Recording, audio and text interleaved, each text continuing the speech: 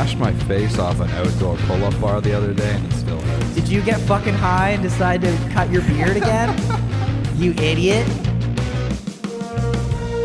I wanted to thank you guys for finally naming the BMF, because it's something that I've just been like using the wrong words for a while, and I'm glad that you guys came up with a name for it. You put it like what, 20 now? Yeah. And I'm glad that there's finally like a phrase and a definition. You gotta explain this. Yeah, so Craig has no idea. I'll let you explain. But I just wanted to thank you for finally like coining a phrase. Man, yeah, and well, your gratitude for that is the ultimate compliment, because that's Nice. the BMF is kind of is one of our babies. It's one of the it's one of the cornerstones of our views on rock, and it kind of like gets tied into all these different ideas about music. But essentially, the quick way to describe the BMF is it's the point in the song in which all of the production layers, all of the sonic layers of the band are fully activated, and they operate with one thing in common, right? So that could be rhythm, that could be a note, that could be punches, whatever it is. This is not the point in time in the song where, you know, the bassist is ripping, the drummer is ripping, and the guitarist is playing a solo, all of which are separate. This is the moment where all three, or in our case, all three members, but all the members of the band come together and everything operates as one sound. And that's, to us, like, this is the ultimate wall of sound. This is the ultimate thing that you can combine instruments together and create in the rock world. And that covers everywhere between, 20 hertz to 20k hertz, and that's the full spectrum. Everything is going and everything is fully active. But it's also heavily rooted in the fact that this is not something that happens with lead parts, because part of our belief in the issue with rock that we saw was this accent that rock bands always place on lead parts being the big climactic moment of a rock song. Is like when you have like a guitarist just ripping his guitar solo and he's at the top of his neck, and like, to us, that was just like, that's not the thing that impresses us when we go see a band. The thing that impresses us when we go see a band is when the entire band just fucking locks together and it becomes this wall of sound. So that's what we named the BMF, and we noticed like it's all about the rhythm, and it's all about the rhythm section, and that introduced us to this whole idea. Is like, then you introduce into rock this whole new aspect, which is a much bigger bass, like lots of bass that hip-hop adopted really well, and now like it's like a given. A hip-hop production is gonna have lots of bass. We never got to the point where like real rock music was represented in a way where it had that much bass. That hasn't happened yet. So that's kind of like where the BMF, and that's like largely where our entire sound came from, was that desire. And we would always listen to Rage Against the Machine and go, holy shit, imagine that riff. Imagine that fucking riff if it was produced by a hip-hop producer, if that bass was just driving and the tones were just huge. Imagine every aspect of this frequency spectrum was just filled to the ultimate fucking tipping point.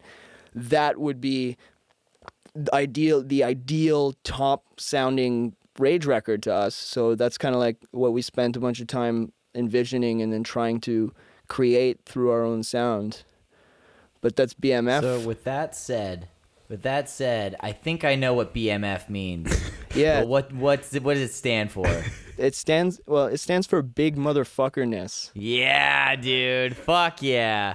That's Yeah, what man. I thought. Fuck yeah. Yeah. Big motherfuckerness. It's Yeah. funny too, because like that was something I over the past like few years with newer rock coming out and stuff, I was like noticing this pattern of like there's not that many guitar solos anymore. Yeah. But there is a pattern now of like these songs have these like moments in them where the guitar solo might usually be, like typically in a song.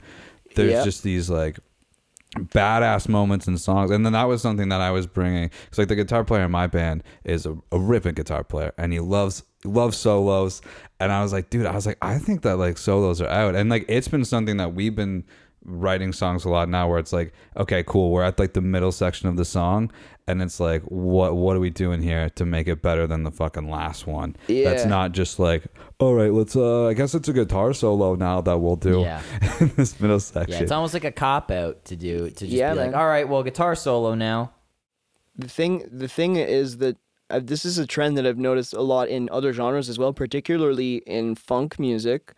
I've noticed that funk guitarists are very, like, their lead parts are very rhythm driven, and like it's like, for example, like the Michael Jackson stuff is a good example of funk guitar playing that sounds like lead parts, but they're all rhythm parts, you know, like all those lead guitar parts throughout Thriller are all they just drive the rhythm. And I noticed that, like, even when you watch the interviews of these guitarists, they'll talk about their technique, and they'll mention this. They'll mention the fact that what they're doing is just applying the practice of playing their guitar as though it's a lead part, but playing a rhythm part, and that contributing to groove, and then letting the groove be the bigger voice that is communicating the musical piece that you're hearing.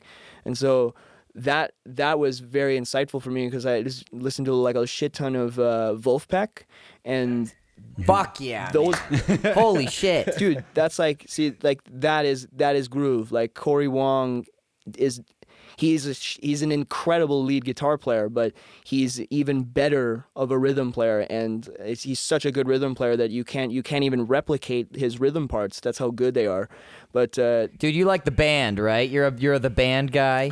No, I don't have a history with the band. No, I don't. Oh, dude, you gotta listen to the band.